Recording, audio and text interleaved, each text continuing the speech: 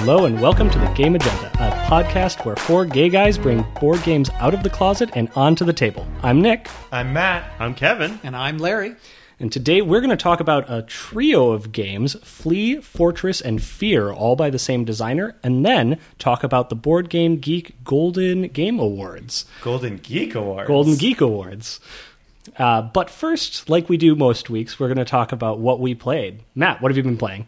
So I finally got to play Clank in Space. Ooh. Clank in Space. I haven't played it yet, but I love Clank. What do you think? So it's like Clank, but instead of... Is it in space? Instead of a dragon, it's Megatron coming after you. How did they get the rights to Megatron? Oh, sorry, it's... God, if I know what his name is. There's some fake name, but it's clearly Megatron. You got me excited because I was thinking it was all Transformers themes. The enemies are Transformers. Like the Goblin is a Transformer thing, Deceptibot or something like that. Wait, really? It's called a Deceptibot? I don't know. It's called something that's you clearly... have now become an untrue teller. It's something different enough that it's not Transformers, but it's still Transformers. Everything is like that in this game. So is it meant to be a parody? Like that's the everything joke? is a parody. So kind of like Clank was with a lot of the yeah, references. exactly. So there's tons of Star Wars parodies, like the G-Do or for the Jedi. There's like Princess Helia and like all sorts of other different stuff like that. But anyway, the big difference between Clank and Clank in Space is they smoothed out and changed up a lot of the mechanics. You can't go get an artifact until you've like hacked some terminals, and the board has some modularity to it, so there's a lot more replayability. And that's then cool. The other thing that I really just like is that the game just lasts longer. There's less attack cards that you draw from a deck, which gives you more opportunity to sort of build up your deck and get new things. Well, because that was a lot of the problem with Clank. A little bit was like people running in and running out too quickly, and then causing chaos for everybody else. And it's a push your luck idea, but still. Yeah, in Clank you could always just like I run in, I grab the thing, and I get out, and then I just in 4 turns the game is over. In Clank in Space, if you leave early, there's no like only 4 turns and then the game is over. It's just on each of your turns you do an attack on everybody. So it doesn't give you as much incentive to just like get out early. And in fact, in our game, nobody actually escaped. Wow. Yeah, we had one person died in the depths or whatever it's called, and then the other 2 people died in the space station, which was the safe area where you get to score your points. But I like it a lot. It adds factions, sort of like a Star Realms type faction thing where different cards have colored factions on them, and if you play at least 2 of that color, then you get to trigger its faction bonus. It's sort of like the Allies or adventurers or whatever they're little called. bit. Yeah, it's a little bit, but bit. It expanded. So there's like the Jedi faction, and then But they're color-coded at least, so it's easy to tell and easy to see. Yeah, so I liked it a lot. It was really fun, and I definitely would like to play it again. Now, have you heard anything, or has anybody heard anything on Mummy? I've heard it's coming out. I have not. I'm really hoping that the Mummy is like sort of Clank in Space-ifying regular Clank, because I love the mechanics in Clank in Space, but I actually like the fantasy theme of regular Clank better. Do you know if Clank in Space works with the app? I did not know there was an app. Oh yeah, there's Renegade has an app that lets you play it with the board game. So you can either play it as a solo experience using the app, or you can use the app for a group game, and it adds additional kind of side quests that you can do to get benefits and victory points. So really cool. So yeah, that's my big thing that I've been playing. How about you, Larry? Me, I just got in my Kickstarter of the City of Kings, and I had a chance to play it solo. Went through kind of one of the skirmishes, and I really enjoyed it. It's your basic kind of dungeon crawl, total non-Euro, total Ameritrash type game. So it's Kingdom Death Monster again? Kind of, but not the same genre, I suppose. You basically, though, have 2 adventurers, and you kind of wander around a map fighting monsters, trying to complete missions and goals, and leveling them up, and going up a skill tree, and gaining experience points, and, you know, it scratches all those kind of role-playing game itches in a board game format. And it's not too cumbersome to set up, which is sometimes a problem for some of those games. What makes it special? Like, why this versus, to Matt's point, some of these other games? Well, I think the art in this game is pretty, and I enjoy the mechanic. It's got like these workers that you move around as well that collect resources, and then you use them to kind of to buy equipment. That sounded very Euro of you as opposed to Ameritrash. No, it's still Ameritrash. I mean, it's still workers Ameritrash. are collecting things, Resource resources. gathering and worker placement. It's not worker placement. I didn't say worker placement. It's just workers. She's like it's your little worker token, and you send him out onto the board to avoid monsters. To different places. No, because you don't place them. You don't place them. You move them. And they scavenge the dead bodies of the monsters that you kill. Like they're like your little worker followers. movement. Okay. Very, very different, I think. Very different. Kevin, what have you been playing? Nothing. I've been staring at a bunch of my boxes from Kickstarter that keep coming in, but because I'm moving, I keep like not being able to get them to the table. So I have like the entire collection of Railways of the World, the entire collection that just got delivered. How many are there? There was. Well, it started with, I think the Kickstarter was for Railways of Nippon, I think was the last one. Mm-hmm. But it comes with the anniversary edition of Railways of the World, the Western United States, North America, Britain, I think. I think there's another country in there too. Are there different mechanics in each of the maps too? So I haven't had a chance to open all this and do it because I know that there's the base game and Nippon plays with it. I think the others are like weird expansion-y type things, but like... Have you played any of them? No. We have to ask Ben, our board game, our Railways of the World expert. Ben needs to come. Okay, we will have to patch him in at some point. I love Rails. I played it once and I really liked it too. The basic game. Railways of the World. I don't know if it was the basic game. It was the whole U.S. We played like... It's a train only game. the Eastern I'm U.S. afraid of it. I'm not interested. Well, this one's fun because you sort of like choose where you want to build your rails, and then most train games you pick. It's kind of no, but this one it's literally like an open map with hexes on it, and so you can sort of build in whatever like it sounds direction like you every want. train game that there is. Like what? Like Don't 18XX even. or Ticket to Ride or Transamerica. Ticket to Ride, and the Right. routes are pre-made, right? Yes. And you just choose which of the pre-made routes to build. And Railways of the World, it's like the whole map is like hexes, and you're actually sort of like, oh, I'm going to build these rails here, but then somebody else might come in and they like build rails like over where you want to go, and so you're sort of like fighting over. And so then it's like, well, great, now I can't take the direct route. I got to build my rails like extra long and like make a turn and then connect to like the other side of the city. That doesn't even sound substantially different than like Ticket to Ride, other than not being totally pre-programmed where the rails are. It's more It's just economic. empty spaces. As Although opposed that's- to it's like spots. It's more economic, and there's pickup and delivery to it, where you're like gathering different goods and then using them off through your rail lines to deliver them. And I mean, there is a big difference, I think, when you can make your railway go wherever you want versus you're following a color chart. Because then you're connecting Okay, but it's existing not that rails to different. others, and like I come back to my original point. Train game. Yeah. It sounds like every other train game. it's wonderful of the world. of the world. How about you, Nick? I've been very boring. I have played like 20 hours of Magic in the last 2 days, and I'm just getting ready for tournaments. So I haven't even touched a board game.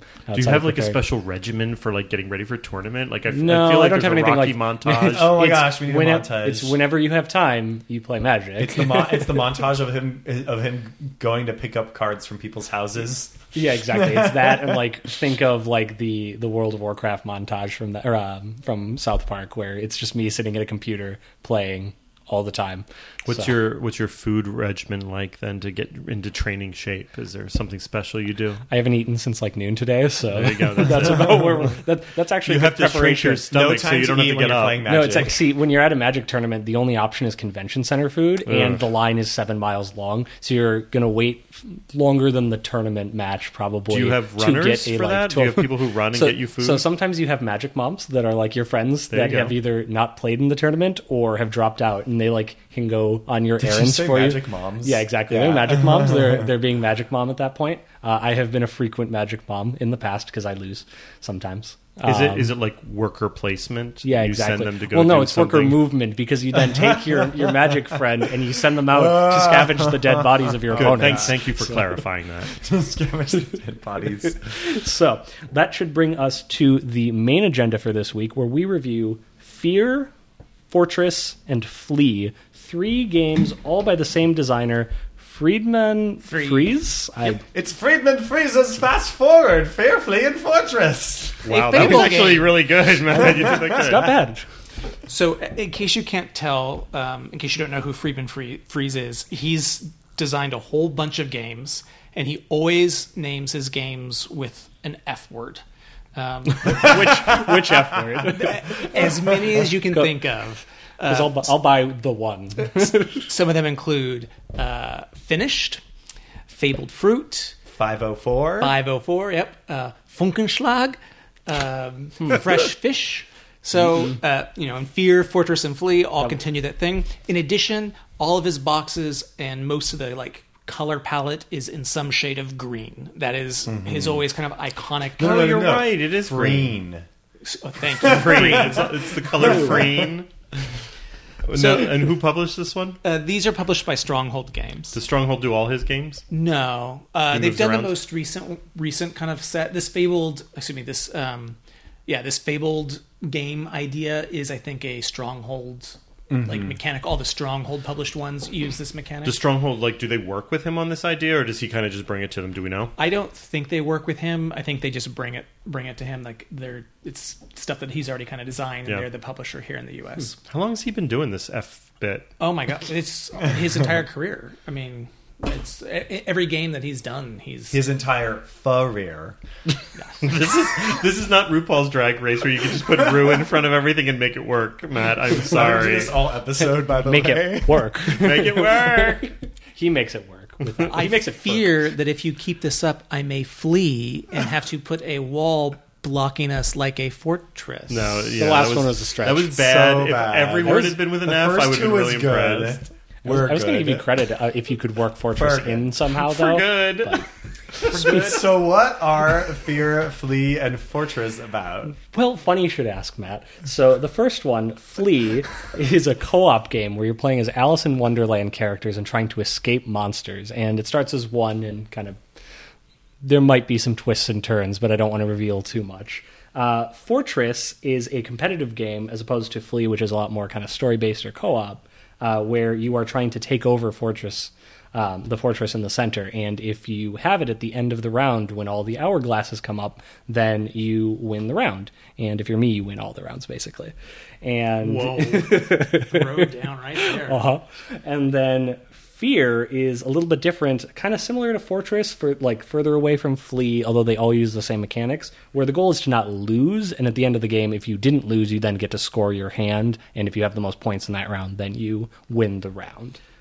All three games use this Fable mechanic, where basically the deck is pre-ordered, and you go through it in that order, and as you go through it, new rules are introduced, or old rules are changed in various ways.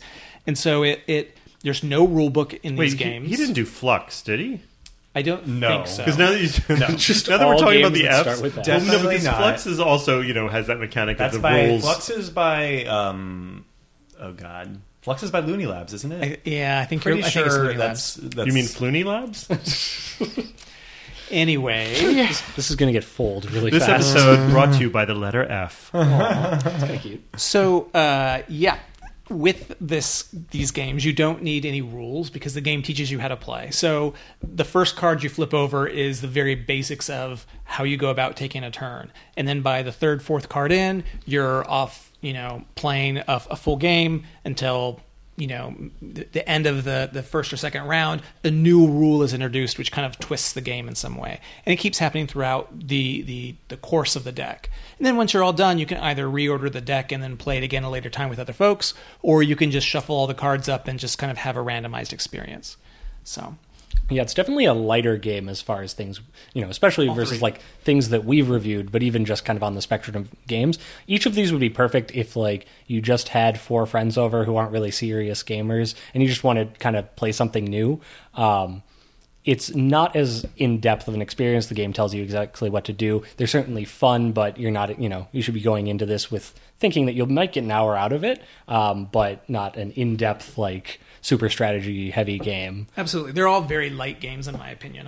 And I appreciate that. Knowing that they're light, you should go in there expecting a big heavy experience. It's just not what these games are. Well, what's also really nice about it is the fact, like you said, there's no prep really needed if the deck's been ordered. the instructions are all in there, and so you learn them together. It doesn't require somebody to go off and read a rule book and try and teach the friends how to play. You're learning to play as the game goes along, which gets people who are like really antsy and want to just start a really great game to play. Yeah, 0 setup time. Also, which is you don't really have nice. to teach them. You can make them read the cards and explain the rules. And the games all have a very small footprint. The boxes are all small. They can easily fit in a backpack. You can keep it in the glove box of your car. So if you're going, on a camping trip, you're going, to visit the grandparents' house, fishing, anything. Farming, phoning friends, any of those favorite things. Any of those things, you could bring this game with you and, play it with your family. Also friends. Kevin, do you think phone starts with an F? As much as some of the other games, I think he does. So, of these 3 games, which was kind of your guys' favorite? Fortress. I weirdly am drawn to Flee. Okay. Why do you Or like... are you drawn away from Flea? What? Fleeing Flea, you're running away from it. How about you, Larry? I think I probably would pick Fortress. I think Fortress is the most replayable for me. I enjoy all 3 of them. I thought they were all wonderful experiences. But I think for me, Fortress was the one that I would want to replay again with friends and family. Yeah, I really enjoyed Fortress, not just because I won, but it has a mechanic where you're fighting over a fortress, so it's very dynamic based on the choices of the players, as opposed to some of the other ones where it can get it feeling a little bit more scripted. Like, obviously, what cards come off the top of the deck is a core mechanic of the game, but how you attack based on just kind of hidden information in that game really changes how the game plays. So even though it's all a little scripted, and all of these games kind of are, the games were very, very different every single time. And I imagine if you mix up who's in your group, then they're completely different from how we played the first time, etc. Yeah, so the main mechanic in most of these games is on your turn you either draw a card or you play a card. At least in Fear and Fortress, that's the general mechanic. And what I like about Fortress is that you're basically building up an army, right? So I can attack a fortress with my army. The armies have different values depending on the number, but they all of the cards you use to attack have to be the same value. And so what's interesting is that you don't know when the round's going to end because there's these 3 hourglasses, and when the third one's drawn, boom, that's it. So on your turn, it's like, do I attack with my weaker force now to get a fortress and hope that maybe the round will end soon, or do I try to draw cards and like hope that I can get some like stronger cards or cards that match up better? And they sort of like, it sort of scales exponentially depending on how many cards you have. So like 2 cards is way better than 1 card, and 3 cards is way, way better than 2 cards, and so on. So I really like that sort of push and pull mechanic. Yeah, I mean, it creates a push or luck mechanic to it, which is fun. And it also creates a bluffing mechanic where, cards get passed around or they get stolen based on how people attack each other. And so you might think that I'm now taking this with a high card that that I have, but in fact I'm really using kind of a small card to try and bluff it, hoping that I'll be able to use that high card in a later fight. Well, and there's a lot that sort of gets added to the game as we go on, so we probably shouldn't talk too much about the specifics of it, but different things get added as you go further and further through the deck, which is really interesting. And I would say, I think I only noticed you doing it, Larry, but there's definitely techniques to gain more information in Fortress, and you can not necessarily intend to win a battle, but you'll leave with information, and I think that was something that was interesting. You may not win the battle, but you'll win the war. Exactly. Well, I don't know about that either, but you get information. You didn't win the war.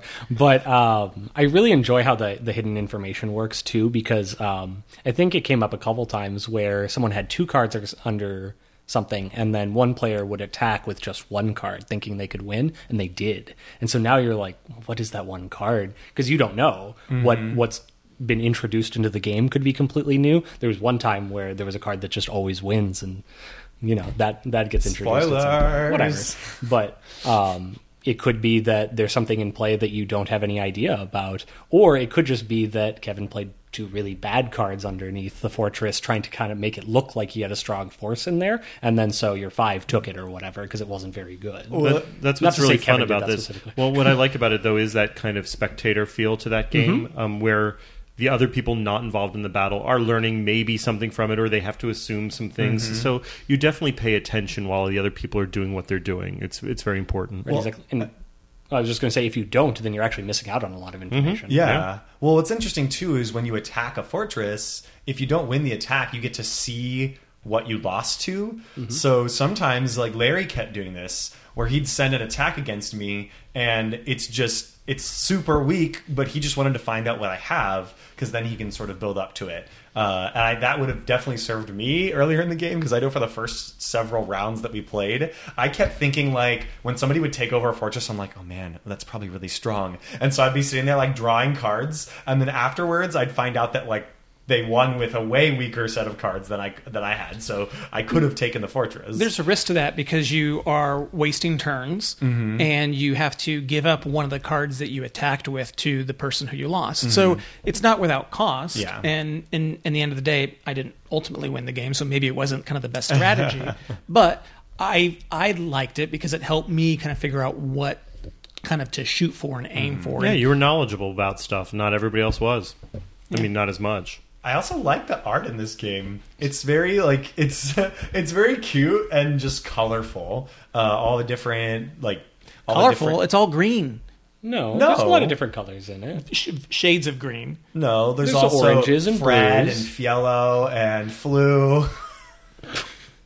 It's not getting better. I do like the art. I thought we had gotten past that. I don't know. I do like the art, though. You mean the fart? That's the end. I'm the host of this episode. I'm calling it. No more F jokes. Whatever that nonsense is. I bring emotion to banish Matt for the next 5 minutes. Oh, I like it. I like well, that. then For let me 5 talk about minutes. Flea for a while, because I know I was the one who liked that game the most. What I like about Flea, because Fear and Fortress are similar-ish. They're not cooperative. They're you have a hand and you're kind of playing into something, and the new rules come and change. The interesting thing for me on Flea is it's basically like a wound up ball of twine that you're unraveling, and you can only do it one way. And so it's a puzzle game, and so it's cooperative. Everybody is around there. We had a discussion earlier about is it a solo game or is it cooperative? And I kind of like it as a cooperative game because I feel like you want to bounce ideas off of somebody because there is an order, and it looks like one specific way you can unravel the deck. And if you don't do it a certain way, it may seem like you're doing all right, and you'll get maybe a round or two in, and then all of a sudden you hit your dead end. And I find that fascinating. It almost feels like an escape room to me, or especially those escape rooms in a box, you talk about Unlock or Escape in a Box, whatever it would be. It feels like that, where sure, once you figured this out, it loses some of its magic, but the experience of doing it up front and the fact that you don't see a lot of games like this, to me, make it just so much more interesting. I think that's true for all three of the games. I think the unraveling, the peeling of the onion as you go through the deck is what's so appealing about these things. And I think they're all very disposable games. They're in the same way that the Unlock kind of series are.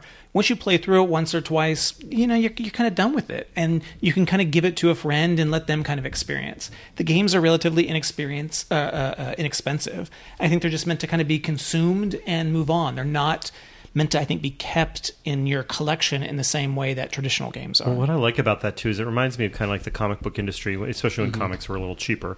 And, especially New York, where people would, read comics and then, leave them on the subway cars for somebody else to come by and pick up. And it's this weird, social community sharing thing. And I feel like these games and the Unlock and, escape room games are, the closest things to that in the board game industry, where what a nice little thing to just pass on to somebody who maybe can't afford a game, or who maybe hasn't played these kinds of games, and it will open their eyes to a new way, new mechanic or something. And you just feel like that's part of the fee, is you're starting a chain. And I like that idea a lot. And it reminds me of a book, where, I finished the book, I liked the book, I'm not going to reread the book necessarily. I mean, how many times do you need to reread Harry Potter? But you hand it off to the next person. Many times. None. One exactly. I am so inspired right now to create a list and stick it inside of a copy of Flea and then like hand it off to someone and have like everybody kind of write their name and send it that in would to be see really how cool. far it That's goes. so I also clever. I want a friend of mine does geocaching, which Yeah. this would Oh, be yes, like I was such a just thinking fun that little too. thing to like show up in a geocaching site. Absolutely. It would be fun. You could track it too, like just do like a hashtag for Twitter. God, right? Like just say like when you get this, write your name on it, so we have like a complete list, and post like I received it and passed it on Twitter hashtag. And where did you get it at? Fleo caching or Gen Con's It's coming back. up. The F jokes Yeah. are back. that was I'm down for that. I mean, it does feel like a fun little thing to do to just see how we can expand the board game Yeah. community. I thought Flea was really fun. I agree with Kevin that the discovery process, I think, in Flea was probably the most interesting because in Fear and in Fortress, a lot of the cards are sort of just like number cards, and they interact with the mechanics of the game. But in Flea, sort of like every card is like something new and different. And so the main mechanic, right, is the monster is sort of... The monster's in front of a player, and every player's turn, they have to like not have the monster in front of them, and so you're trying to like move around the monster or change the turn order or whatever, so that no player ever starts their turn with the monster. And so this sort of like hot potato I element. love that hot potato element. I thought it was a lot of fun. except it's co-op, so it's like Yeah. it's collective It's group hot potatoes. potato. Yeah, It's exactly. Like, It's we're like, like, oh my god, we're all holding this bomb and we're all going to blow up. Let's what do we keep do? it going. Only issue I had with that is when you make a mistake and you finally realize, oh, I'm trapped, you have to kind of rewind and start all over again. Right. And it's very hard to remember, okay, I did this, I did that, I did this, to kind of get through everything again. I don't know that I would... having gone through most of the deck, we didn't win, I think, either time that we've played it. Well, we got like But we got two cards from for the end. very end. well, that's the point. And- We hit the end of the deck. Yes. I don't know that I want to do it again. Like, Yeah. I've seen enough of it But to I think be that's happy with it. But I think that's the idea. It's the consumable piece. But it's also a memory game in a bit too. It's somebody practicing their memory. Can I, now that I'm in the maze, do I turn the right way, and have I done this enough times? If you want to talk about like what is the replayability, some people will want to replay it to finally memorize it, and then once they feel like it's second nature, they're done with it. Yeah. You will eventually get to a point where you're done with it, but like some people will like that journey of like, can I memorize? Like, you go through. It's like Simon. Okay, I can do 2 rounds. Can I do 6 rounds? Can I do 10 rounds of this? Yeah. And that's what they're trying to figure out is can they memorize it? It really reminds me of this old Flash game called the Impossible Quiz, where When you say old, how long ago do you mean? maybe like 10 years ago. You disgust me. For a Flash game, that's pretty old. Yeah, I guess. But it was basically this. It's like an online quiz where you have to like get the right answers, and they're hard questions. And it starts with just like weird questions, and then like goes into like word play, and then it starts to go into really weird stuff. Like the answer is like click some like the dot inside of an I in one of the letters somewhere to like, and so it keeps getting weirder and weirder, and you keep dying and dying and dying because you can't like figure out what each question is. But then every time you sort of figure one out, you get a little bit further, and you're like, oh, well, now I want to try to do it again. But I mean, that's what Flea's trying to do to you. I think that's what it tries to do. It's trying to bait you into, like, come down the hole. Like, it's very Alice in Wonderland that way. Go down the rabbit hole a little further. But that's the escape room kind of aesthetic to me as well, and I love that kind of bit. So for me, that's why I think I like Flea the best. But I found joy in all 3 of them. I really did. Yeah, I think they're all 3 fun. I think they're all good games. I think they, for games on the lighter end of the spectrum, are great family games. They can be filler games if you only play, 1 or 2 rounds of them. But they're not as quick as another party game. Like we've talked about lots of party games where you could do one quick round. This is. I feel like you should commit to these a little bit more and go through the it's deck. It's not a game that I would build a game night around. No. But something like you have another hour at the end before everybody's kind of done to kind of play through the deck, with folks. I could see that totally happening. Well, and the other thing is, like, we played sort of through the whole deck of each of these games every time when we played it, which took maybe, 45 minutes, an hour. But you could also play the game where you only play, 1 or 2 rounds of it, and then you just pick up next time from where you left off. Yeah, I mean that's harder with like Flea, where you're trying to memorize the order. True, but I do think that you can get a taste for these games really easily too. Yeah, absolutely. So just to finish out the trio, Fear was based around the idea of not losing, where you're trying not to break 15. Why was this different than Fortress, and why was it not our favorite compared to Fortress, I guess? Because they are very similar in a lot of ways, even if the mechanics a little bit different. They're different mind games. I think Fortress is more proactive, where you're building an army, whereas Fear is true to its namesake. You're trying to be fearful of actually crapping out, and it's how much do you want to push your luck with having high cards and low cards in your hand. So it's just a different feel when you play the game. And for me, I enjoy the feel of Fortress more than I do the feel of Fear. I definitely... Sorry, it just sounds like a very profound statement. Even though it wouldn't mean anything. I definitely feel like I have more control in Fortress. You're sort of like building up your army, and you choose like when and how to attack with them. Whereas in Flee, you're kind of just like... Fear. Fear. It's almost like it's hard to tell them all apart when they start with Fs. So in Fear, it's like you're really just trying to stay alive. But one thing I did like about Fear was the fact that the way the game works is you're all playing sort of like together blackjack, where you can't go over 15 or you bust. But then when somebody busts, they lose. But then of the remaining players, whoever has the highest value of their cards in their hand is the winner. And so there's this interesting like tension where you want high cards if somebody's going to bust, because then you win the round. But you don't want high cards if it gets back to you, because then the trick is, as the game goes on, more and more new rules and new cards come into play that make it more likely that somebody could look like they're going to bust, but then they have some trick up their sleeve. Well, but beyond that, when someone busts, you see what all the cards were that were in play. And so those cards get put on top of the deck. So you have a sense of, at least for the first couple rounds, what cards people likely have based on what's been played and what's in your hand. So you can use that information to assess where you think people are in terms of likelihood of busting based on what number is out on the table. Maybe that's why Larry won.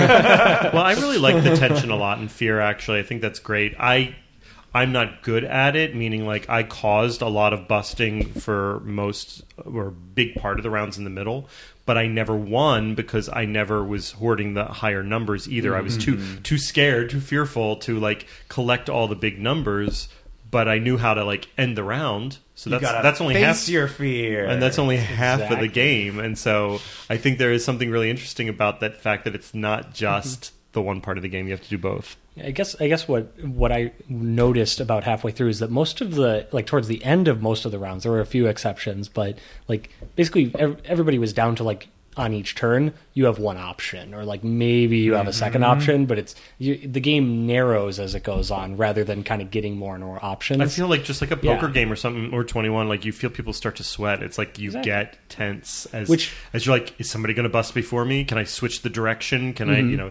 it's like, adult intense Uno. I don't know. Exactly. Well, and like for me, compared to Fortress, Fortress, you tend to get more options as the game goes on. As you draw more cards, you're not limited. You can have as many cards as you want in your hand. They don't do anything while they're sitting there, right? So you can bide your time. You can attack fortresses. You can move things around, and that kind of widens the options over time. Whereas this one, I didn't like. It started to feel scripted towards the end of a round, which usually was a good indication that it was about to end. But it creates a very different experience. I like having more options. I want, and so I think that's what really pushes over the edge, like fundamentally for me. I agree with that. Okay. All right. It felt like an appetizer. Like all three games were a little an amuse-bouche, where I had a little tasting from, like a trio, like one of those little trio plates, and I liked that they were similar.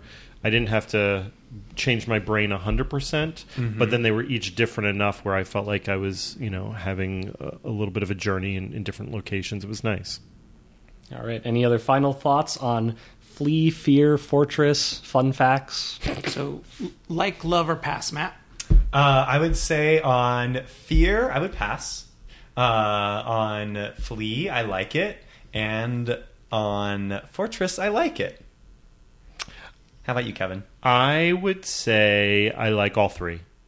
I love all three if I have the money to pass them along to somebody, because I think that added benefit of having them, playing them, and then sharing them with somebody is pretty meaningful for me. So them being that bite size, it's just like, do you have that money to kind of give away? If you do, then I love it. Yeah, I would say I like all three. I think they're a fun experience and something that I would recommend folks give a try. I definitely enjoyed it. I really enjoyed Fortress. I might get it just as like sort of a simple light game, even if it's not going through the deck in the same way, just as this is how the game is played. I have to explain it then, which is one of my least favorite things, but I'll teach some people how to play because it would only take a couple minutes, I assume. The other two, I don't think... I like them, but I don't think I would add them to my collection. I don't love them like I loved Fortress. I am really intrigued, though, to maybe buy a copy of Flee and just take to my Twitter and see if I can find somebody across the country to ship it to and then have them continue the trend, because that sounds like it could be really fun. So, all right, and that is going to bring us out of the main agenda. Do we still have the door close sound? We will put in a door closing sound, although that's more than when we bring games we are out never. of the closet. We talk about all these sounds we're going to put in, and we never put any sounds. See, there it was. We just put it in. Clearly did not go back and listen to our previous Out of the Closet episode where I did put in a sound of the door closing. It was very excellent. Thank you, Matthew. I really enjoyed the one we just put in, Matt. It was great. Yes, thank you. So the secondary topic we're going to have today is talking about the Golden Geek Awards. Did I say it again? Did I say it right this time? 12th annual, the 12th annual Golden Geek Awards that just were announced. So what are these awards for the uninitiated? These awards are done by BoardGameGeek. Every year they have a variety of categories that they put up to the users of BoardGameGeek. People can nominate games in a variety of categories. And then of those nominees, the top 10, all get voted on. And you can vote on multiple games in a category. So it's not like you're just picking one. They use some weird algorithm where they prorate it out or do something to kind of figure out who the winner is.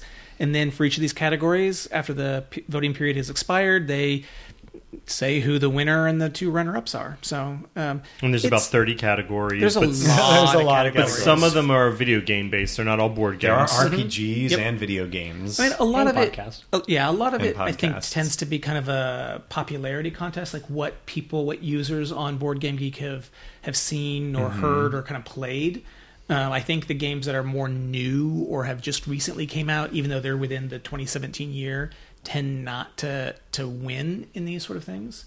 But it's an interesting, I think, cross-section of what the community is playing and what they are looking at, which we thought might be an interesting topic to kind of review and discuss. So maybe going towards, it's a little bit of a popularity contest. It's what everybody's talking about.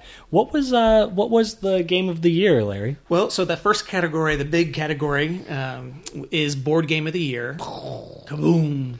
And should be no surprise, perhaps, if you're all clued into Board Game Geek, that Gloomhaven was the winner of Board Game of the Year, and I would say probably about half of all of the categories for Board Game. Gloomhaven won everything. Yeah, I think it won 6 of the different categories, which seems like a pretty good showing. I mean, considering some of the categories it was not eligible for. I think that's typical for these awards, where there's a game or two that tends to kind of sweep through most of them. The runners-up for Game of the Year were Azul, which probably would have been my pick, to be honest with you, as opposed to Gloomhaven, and Seventh Continent, which I haven't gotten to play yet. I've seen playthroughs of it. My Kickstarter will hopefully be arriving for that one relatively soon. Where would people have played that? Would it have been at just shows? No, so there was an earlier Kickstarter of Seventh Continent. So some people do have it in their hands. Yes, and so I unfortunately missed the initial Kickstarter, so I know, shock and awe. When they did the Kickstarter for the expansion, I was able to back that and then get the original as well, and hopefully that will be here in the next month or two. As far as Gloomhaven is concerned, honestly, I think it's deservedly so that it won so many categories, particularly Board Game of the Year. I love Gloomhaven. I have a regular group I play every week. There's so much to explore in this game. I think it's awesome. It's a good game, and I don't knock it at all for being a good game. It's a lot of fun. I think it's the card mechanic for the movement and the actions and all that are interesting. I think there's a lot of stuff in the box. I think there's a lot of value to the game. Yeah. I personally just feel that Azul is a more elegant design and is a more easily accessible game for folks. I think the price point is better. Gloomhaven is $100+ whereas Azul is 30 or 40. And you can still never find it anywhere, even at that price point. Well, there are categories for subcategories, right? And that's where sort of the details might come in, right? So what categories do we want to look at first? So let's look at innovative or party or solo game or strategy game or thematic game. Oh wait, Gloomhaven won all of those too. Yes, but let's look at those categories because in my opinion, while it deserved Game of the Year, I don't know if it deserved to win in everything. So let's start with innovative because people have really talked about this game as being innovative. It's won the innovative category. What do they call out as the innovation when they talk about it? Well, I think it's the AI for all the monsters, as well as the synergy in the way that the card play works for your action selection for your hero. Some of the competitors that had the runners-up for innovative were Seventh Continent and Magic Maze. I don't know how innovative I necessarily would say either of those two games were either. To your point, Kevin, I don't necessarily know that Gloomhaven was incredibly innovative.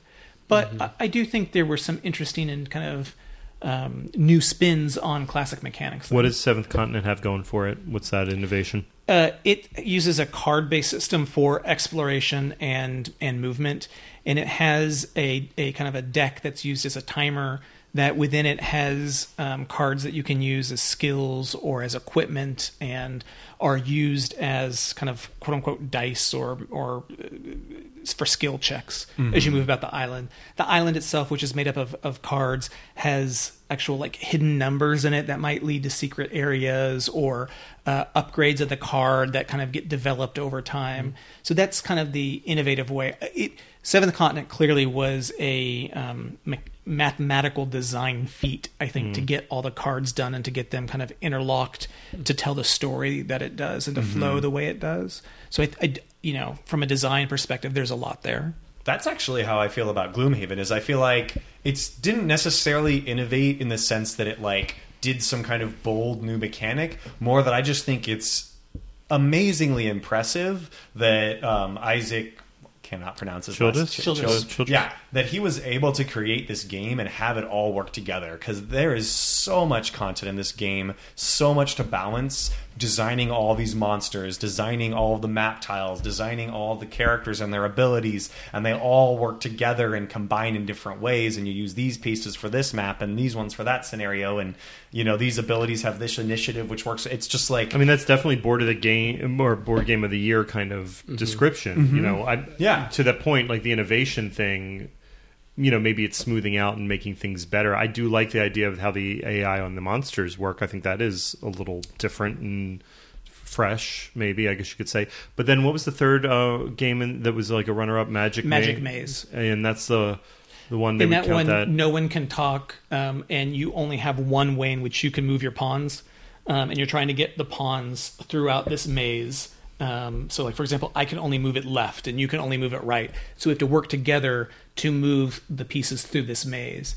And we can't talk to each other. Instead, all I can do is move a peg in front of you to remind you or to say... ketchup bottle. Yeah, the ketchup bottle is what it looks like. To say, basically, Kevin, there's something I want you to do. Look at the board, pay attention, focus more on So it's a what's cooperative game that's using nonverbal communication. Yeah. That's different. I would give Magic Maze Innovative Game of the Year because I think that co-op games are a really interesting category. I love real-time co-ops where you have to work together. And this is a game where it's just it really is all down to working together as a team. And, what I like most about it is that there are 4 characters to control. But you play a 4-character game and you're not each controlling a character. You're controlling a cardinal direction. And so you have to pay attention to a lot of different things at one time. And I think that sort of splitting things up in this different way, I think that was really innovative.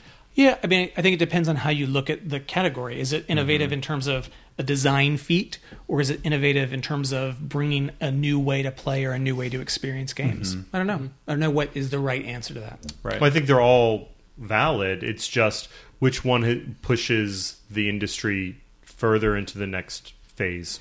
What about the thematic game? That's another category that Gloomhaven won. What do you guys think about that? Do you guys feel that it's deserving of thematic game? Some of the other games that it was up against were Seventh Continent and This War of Mine. I definitely would not. I think Gloomhaven does a good job with the theme, but I feel like Seventh Continent, like, hands down deserves to win the thematic game award. I played through several hours of Seventh Continent, and never in a game have I felt so, like, connected to, like, the actions that I was doing. And I also felt like when I played the game, I often in games get into the because I'm a play to win competitive type player. What? Competitive? Shock and awe? What? But I get in a lot of times in the mindset of trying to, like, sort of beat the game and figure it out and be like, oh, I think we should do, like, X because it'll be advantageous to us as a group. And, like, no matter what, every time in Seventh Continent, when I would try to sort of, like, min-max or, like, power game to get something because I thought I could get something good, I would always find out that, not that I was necessarily getting punished, but that if I had paid attention to what, like, the story and theme told me, like, would make sense for the action,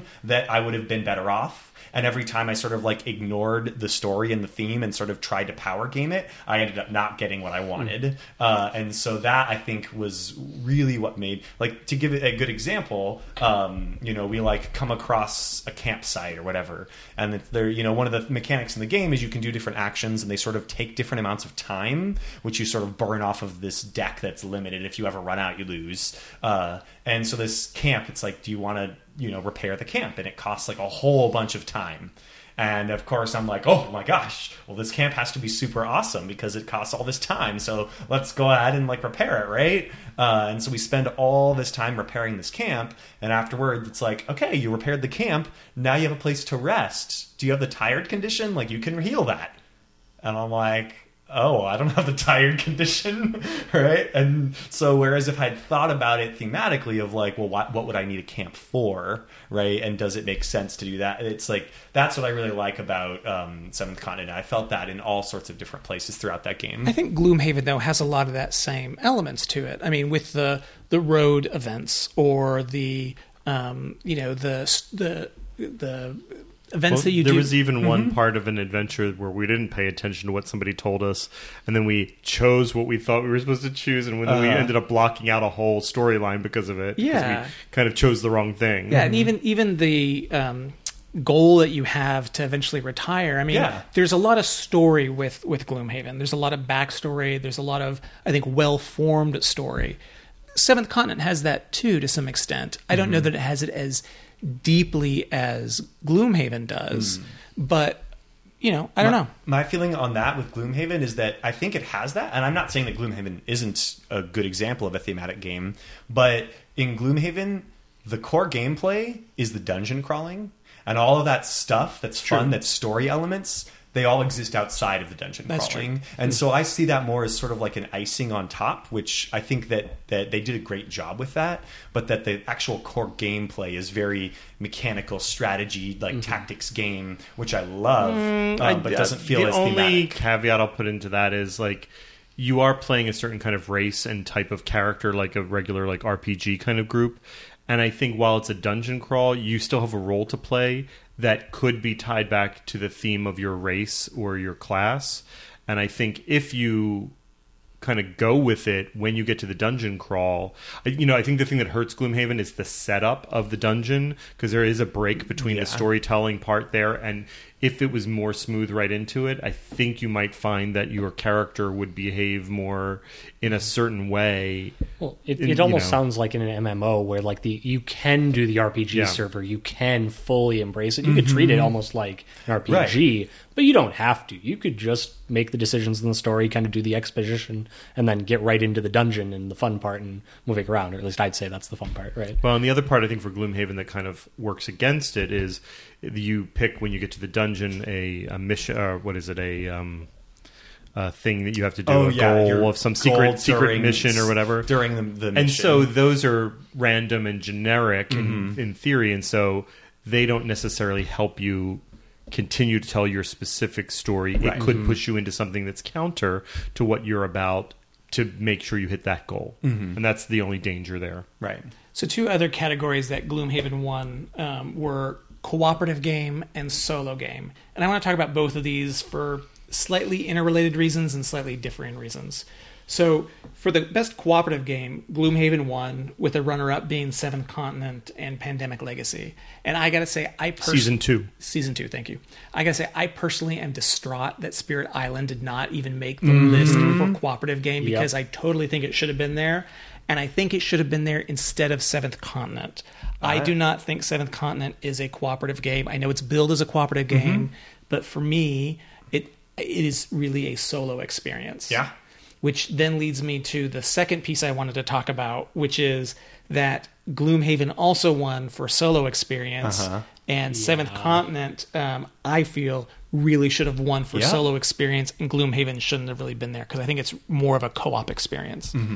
So what do you all think on this tent post that I'm sticking out here? I've never played Gloomhaven, but from the way that everyone's described it to me, both like here, from people on, people I've interacted with on Twitter and back home in Minnesota and stuff like that, like Gloomhaven, I would be surprised if Gloomhaven was a game you want to play solo. I mean, maybe you don't, and that's your option, but it just strikes me as like very much a great co-op game, and then like you can do a dungeon crawl by yourself, but it loses a lot of what gives it, that certain like je ne sais quoi, that it's the feeling of a party, right? Like it's you are a mercenary party, like that's Exactly. like the concept of it. So I agree, and I think that Seventh Continent is like a solo game.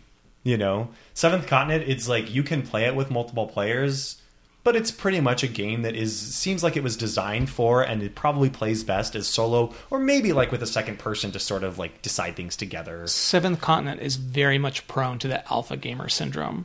While in theory everybody can make their own decision about what they want to do with their character, if one person wants to kind of take charge and dictate it, that's it. More so than Gloomhaven?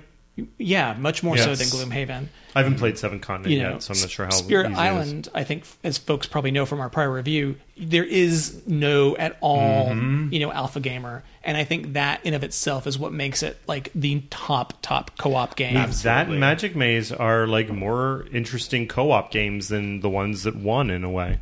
Yeah, I agree. We gushed about Spirit Island, and I feel like we would. I definitely agree. I think it should have won co-op game. Is it just not getting in people's hands? Why are people not noticing how awesome that is? Yeah, I think it was a Kickstarter. It didn't have a big publisher behind it.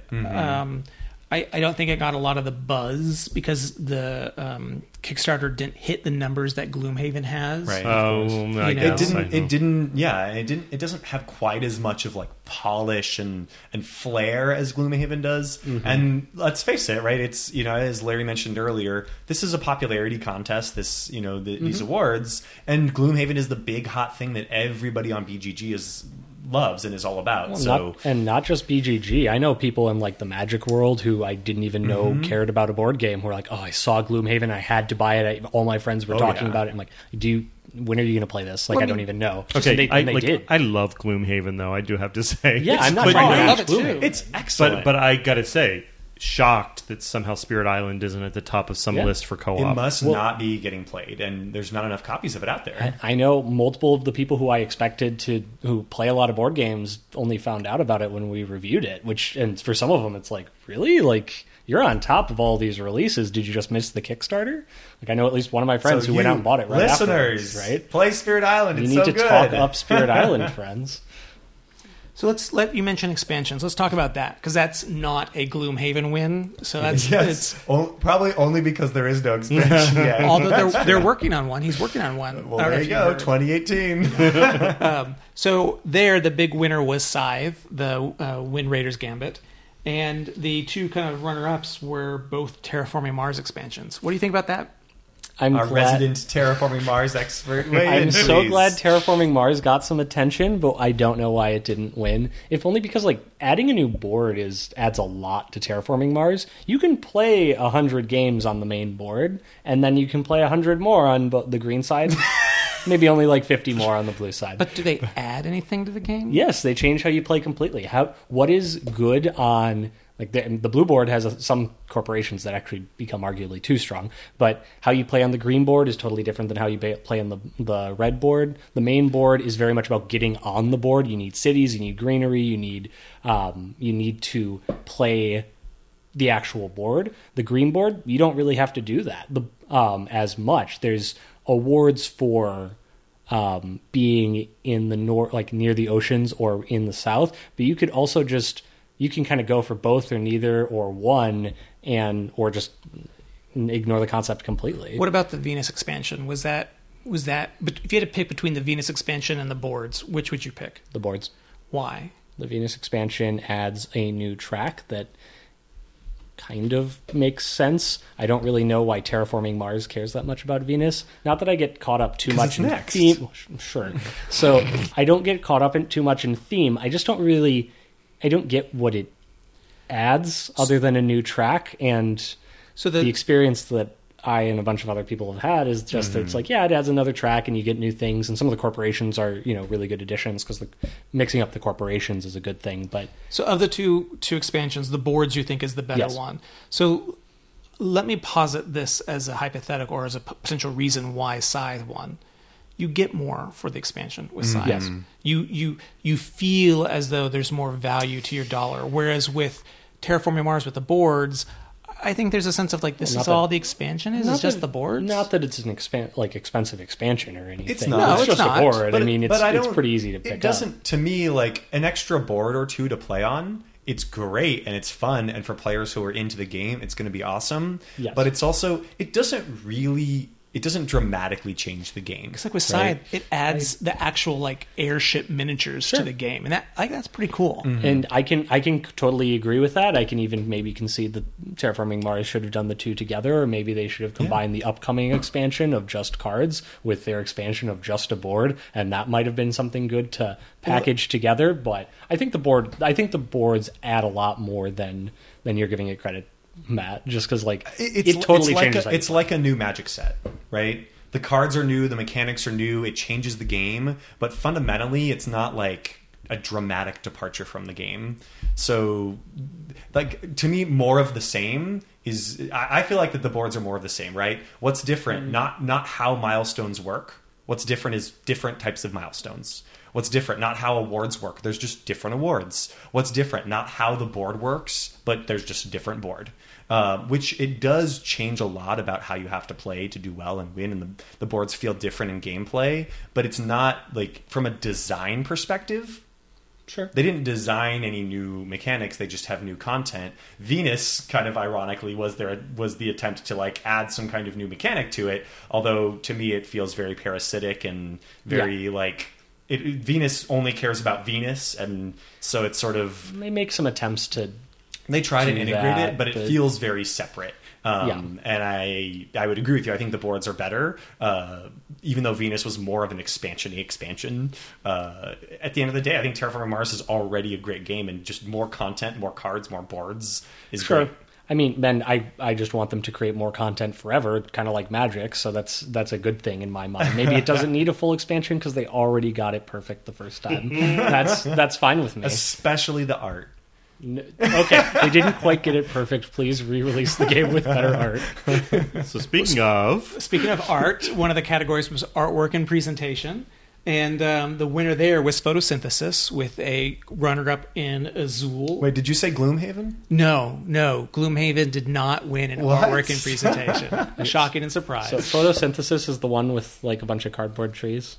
It's the one with the trees that stand up on the board and look like a little forest as you play through it, yes. It does look very charming when you play. It has a beautiful presentation. Your forest grows over time. Each tree is like a different season. It's very pretty. I mean, folks can go back. The sun revolves around the board in a very square motion. To our previous review and kind of hear our thoughts on that. I think we all agreed that it was a beautiful game. Yeah, yes. I think it's beautiful. But is it more beautiful than Azul, which I think we all also agreed was a beautiful game. Right. My thing, I haven't played it. I've only seen the game, and it struck me that like I think Azul is like very visually striking. Like I think it looks very cool, and I like that you can customize it a bit more. when I've seen photosynthesis, like, it looks good. I don't see why it got the nod over some other games. See, this is a tough call for me because I think both of these games are both like visually striking and beautiful. I think they both have great artwork, visual presentation. I think photosynthesis probably won out because it's been out longer. It came out at Gen Con of last year, whereas Azul has only recently hit the States. And you can get photosynthesis. You can get photosynthesis. Right? Azul is like... It's hard to get. Really hard to get still. And I'm going to say this. I do think that photosynthesis looks different than other games. Yes. Where Azul, while has beautiful design to it, is a flat board with tiles on it. Yes. At its core. Huh. Interesting. At its core, I'm not saying that they're not beautiful and that they don't have a weight to them and a beauty to them. But like, if you're showing somebody something else, you know, if you're showing them Monopoly versus Mousetrap, and Mousetrap has these 3D, you know, gimmicky things to them, it's more appealing than a flat board. I do think photosynthesis wins by going up in 3 dimension. You've convinced me. I'm going to take the opposite stance, actually. I think that standees are very old. They're not standees, though. They're standees. They're 2 pieces of cardboard that they crisscross and you put them together. Games have had that for decades. Yeah, when you say standees, though, I think of like little round cutout things with a plastic clip at the bottom. They're nice standees, and I think the game looks beautiful and charming. And that's it. So this is presentation. This is not just that it's a standee. It's how they use the standees. I think Azul is striking. I think it's visually striking. I think I see a game of Azul being played that the pieces are so, like, the tiles are so tiley that I love it, and I love the color scheme. I love the design of everything in the game, including like the little bag and everything. It's so well thought out. I would give it to Azul. If you had Azul on one table and photosynthesis on another table, which table do you think would cause more people to stop and stare at the game? I think the answer is photosynthesis. I agree with you that the tiles feel nice. But as the trees start to grow and they're all over the board, it's a more striking image. And the feeling, the tactile piece is only for the people who are playing it. I guess what I just can't see, I can't not see little cardboard trees to me. Like, it's exactly what Matt's saying, where they're little standees. I can tell that they stuck one piece of cardboard with another piece of cardboard, and it's very nice cardboard. I'm just not... Like, okay, you made a pop-up forest in my mind. Like, it's a nice pop-up forest. It looks great. But I think this isn't me bashing it either. I'm kind of... But I think that's part of the beauty to it, is that it almost is like a pop-up, like you say. Like, I think that's actually a great description of it. A pop-up forest is kind of beautiful, just like a children's book is somehow sometimes more art-worthy than, you know, other art pieces you see. I think we might just have to stay divided on this one. I think we just are. The third runner-up, though, was Sagrada. No shade. I like Sagrada. I think it's a wonderful game, but I think Azul is probably... I don't think it's in the same category as the 2 other games. I don't think it should have been nominated, honestly. I think it's stained glass. I think Dice Forge should have been nominated. Oh, no. I think Sagrada is a beautiful game. Sagrada looks nice. I mean, I got it, but it's just colorful stained glass. It's nice. It's pretty. I think Dice Forge, they did a lot of... Like Dice Forge, the art is beautiful. The design, like the physical design of the components, is really interesting. The whole dice with like the Legos pushing them together pieces, like they designed that whole system. I think it's really well done, and the graphic design of the game is stellar as well. So I think Dice Forge, I would give it, at the very least, I would put it in the runner-up category. All right. Well, I don't necessarily know that I agree with you on that, but art is in the eye of the beholder, I suppose. There's one more category I want to talk about, because it's one of the few other games that I actually have ever sought out to play, and that was the best card game, Century Spice Road, which is... it's kind of like... it's a little bit like Splendor-ish, where you're taking resources and then using those resources to buy things, specifically cards. But it just has a lot more going on, and you're seeking to build an engine rather than just kind of collect... you know, a little bit of a bonus that helps you later on in Splendor. This game I've only played a few times. It's very fun. I enjoy it a lot. It scratches the right itches, terraforming Mars and magic and whatnot. I really enjoyed it, and I thought it was a little bit older, so I didn't even know it was up to be voted on this year. And then I saw it won, and I was all happy. Yeah, I like Century Spice Road. Yeah. I think it's a fun game, and I'm really looking forward to the expansion. I don't know that I view it as a card game, though. Can we talk about that for a second? Because this category of card game is weird to me that these are the games that are in it. I mean, I get that you're playing cards from your hand, you're using cards, but I mean, me, you play cards from Gloomhaven. How did that not win this category? I think the big difference is that a card game category, which I do agree, it's a little bit weird of a category to have, but I think it basically means games where the primary driver is cards. Yes. But Gloomhaven, the primary driver is cards. Yeah, I mean, but the there's a stories freaking are all giant in that. map with minis. Yeah, it's a and, board like, game with There's cards. a lot of Clank and Space Yeah, has a that's- giant map, and you're moving around. That's and why I saying, do think it's odd that Clank was in the This card is game why I category. don't understand it. I feel Clank is more of a card don't- game than Century Spice Oh Road. wait, what? Yeah. I Okay, think that I don't know. I think Clank should be in the card game. Clank is 'cause totally it's a deck building game. It's a deck building True. game with a board game, whereas Yeah. I think Gloomhaven is a. It's like saying that Monopoly is Just a because it has card game cards. because it has Century cards. Spice Road is a hand building game, right? Right. You're building your engine of which cards you're going to put into your hand to be able to use. Well, Gloomhaven, aren't you managing your hand with all of the powers that go through? You have a little you have bit. a Building dex, it too, to you some know? extent. A little bit, but the primary driver of the gameplay is like the tactical. Now like, I have to go look and see playing. whether or not it was one of the nominees. It is very vague. There's It no is- way. If it was a nominee, it was would have not won, a I nominee. think. Of course, if it was a nominee, it would have won. No, it was not nominated for the card game category. That is actually really interesting because, like, it's strange that I would call Terraforming Mars a card game, even though it has a large board component. I would call Century Spice Road a card game. I would call Clank a card game, and they're all very I different. feel like what qualifies as a card game. There's several different types of games that sort of qualify for that. I think you have deck building games. Yep. You have tableau building games, and you have like hand management games And drafting. and drafting games. Right? I feel like all of those sort of like encapsulate the card game category. I do think that there's a lot of wiggle room in there, but I am super happy that Century Spice Road won because I love this game. I love this game too. it's so I think it's so good. What about Custom Heroes? Because that came out, and that's, I don't know if you guys remember that. That's the card crafting game. Yes. And I'm kind of, it was Was it? nominated. Oh, it was nominated. But I'm kind of sad that it didn't win. Or at least get a didn't runner-up. get I should runner-up have gotten in a there. runner-up. At least a It was runner-up. very interesting for card crafting games, but I want to talk more about Century Spice Road. But enough about that. I think Century Spice Road for me just replaced Splendor. I think it's a trade-up for me too. Not that Splendor is a bad game. I think it's a good game, but Century Spice Road is just like, I think it managed to be both simpler and easier to teach than Splendor, but also have more depth. I don't know. There's something about Splendor that just appeals to me. I agree. I think. I love the weight of the pieces Yeah. in Splendor. That's so good. I mean, I agree. I think Century Yeah. Spice Road is probably a meatier game. There's more to it, but there's just something about the simplicity of Splendor, the basicness of it that I enjoy.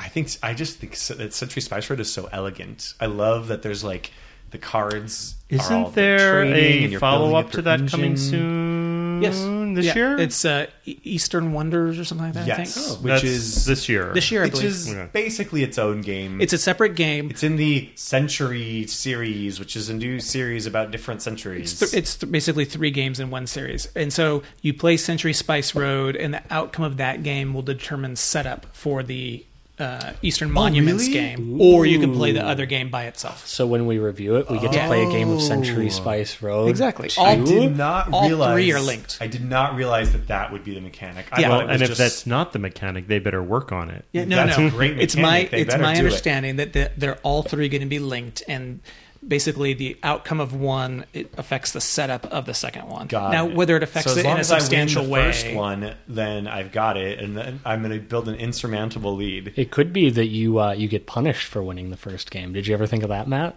No. So maybe you want to lose the first game so that you can win the cool new second game, and just let me win Century Spice Road. So speaking of Spice Road, and we've talked about a couple of these, again, I don't think we got to the family game category. We did not. Because Century Spice Road was a runner-up with Deservedly Azul so. doing its only win. I think it's runner-up a lot, but it was its only win. I was really hoping you were going to say Gloomhaven. It won. Gloomhaven beat it out for family games. Only because it wasn't nominated. Gloomhaven takes the family to put it all together. I voted for Gloomhaven in every category, every RPG category, every podcast category. I wanted it to win everything. What is the podcast of Gloomhaven like? It's just the box on a table with like dead silence for 60 minutes. And then his cat comes up and knocks it off the table, and people would listen to that. Oh yeah, what did Gloomhaven have to say this week? Deep, ponderous thoughts. I hear creaking. So I'm glad though that Azul won Family Game. I think that's the right decision. Absolutely. Again, people can go back and listen to our prior review of this game, but it's a game I think that everybody must have in their collection. Yeah. It's like an instant classic, and it feels like a game. Like it feels like a timeless game that was designed ages ago. I would be surprised if this was not nominated for a Spiel des Jahres. I don't know if it'll win, but it for sure is going to get nominated. So how did it not get strategy game? It got runner-up to Gloomhaven. Well, and I love me some Gloomhaven, but like I don't know. I feel like popularity. I feel like it's what Azul does. You know what I mean? That's their whole thing. I think Gloomhaven crosses over both kind of the Ameritrash and Euro categories. It's almost like a war strategy game kind of idea. Whereas it's a dungeon crawler, but it also has Euro elements to it. Whereas I think Azul is really just limited to the Euro crowd. So I think Gloomhaven has a broader appeal in that respect. There isn't any like abstract game category. And I wonder if that's what Family. Do you think that's how Family got it? Oh no, because a lot of Family games are not abstract. They're very like cute and theme driven. I feel like if there were an abstract game category, that's what I would say Azul would definitely win too. I don't know if there's enough abstract games released every year to kind of warrant its own category. No, probably not. I don't know. Yeah. But definitely Azul, great family game. It's so easy to learn. But you know what? There's a lot of games that are released are party games. And can we just say that I think all the winners of this category are awful? It's Weirwords, which I really didn't like. Tortuga, whatever the year, 1667, which I really didn't like. And Spyfall 2, which is basically Spyfall. I really didn't like. So... I was not impressed with any of these nominees or any of these winners. I have to say, I feel like the party game genre is in a little bit of a glut right now, where it's just like tons and tons of games that are like very slight rehashes of other games that were successful a couple years ago. I think the One Night Ultimate Werewolf games, Bezier games, sort of like broke open this category with a lot of different things, and now it's sort of been, but between them and Codenames, it's sort of like built out this huge new category that's sort of then just been like beaten to death. Although you said you liked Codenames for 2 or whatever it's called, right? Yes, I loved that. It's a two-player. I love Codenames Duet. That one for the two-player game. For two-player game, yes. For two-player game category, Codenames Duet won, which I think it was an excellent improvement on Codenames. The one game of the party games that I did like was Chameleon, which is sort of a variation on the Spyfall mix it with a word game thing, which seems to be like the thing of the year this year. But it was fun. Have you played Muse? I've heard really good things about Muse, but I've not had a chance to play it. Oh my god, I'm so glad that you mentioned that, because I played Muse and it absolutely should have won. That's on the list for party games. I totally missed it. And I forgot that I played it. Maybe everybody else did too. Tell us about that so game. Good. Okay, so Muse is almost like a mix-up between Codenames and Dixit and Mysterium, sort of.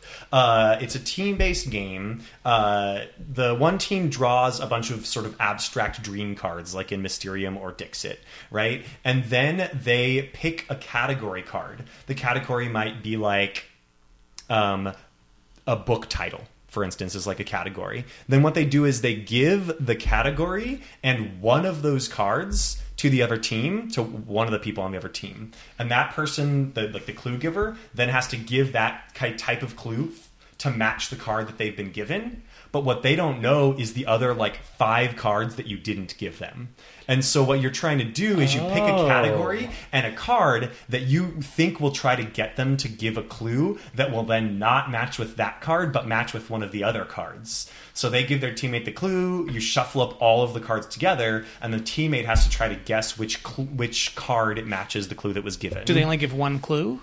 They give one clue, yep. That's so interesting. So it's kind of almost an inverse of Dixit to some extent. Yeah, a little bit. And so, but it's just there's a lot of interesting stuff going on with sort of picking from these cards and like, oh, I think, if I pick this card, then they're probably going to say this word. Let me try to pass that to them. And then they say like flower or whatever for some clue, because there's like a flower looking type thing on the card that you gave them. But then one of your other cards was literally like a flower.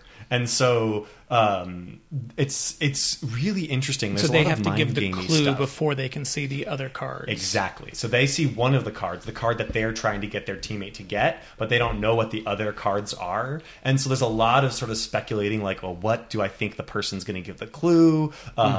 Like there was this one where we passed them these things that sort of looked like gumballs, and we thought they were going to say something like ball, right? And one of our other things totally had a ball on it. We were like, this is perfect. And then the clue they give was like cane or sugar cane or something like sugar related. And we were like, oh, those balls are actually like gum balls. And so then their teammate got it because of that. So, but it's beautiful. The art in this game, I think even maybe better than Mysterium and Dixit. Like I loved the different art pieces on the cards. They I'm were gonna have to all check phenomenal. it out. That sounds good. And then it was just really fun. So surprised. Did it even get nominated? Nope. Should have won. Yeah. Like should have won that category. Up, It was nominated, just Sorry, it didn't get get win. runner up. Yeah. Yeah. Mm-hmm. Yeah, I think it should have won. It was absolutely fantastic. Good to know. Awesome. Alrighty. Cool. I think that about wraps up that topic.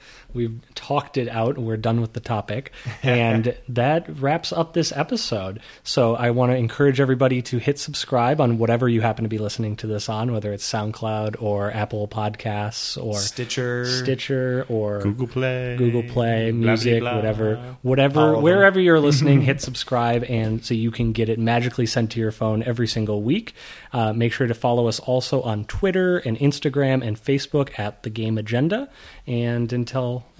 I also wanted to say just a big thanks to everybody for participating in our contests. Woo! Yay! Yeah, yay! Congratulations to all the winners. A lot of submissions, and it was fantastic, and gave us some new ideas on some games to bring out of the closet. Very excited about that. And like Nick said, congratulations to our winners, and you should have your Steam codes already, and you should know who you are, so congrats. Well done.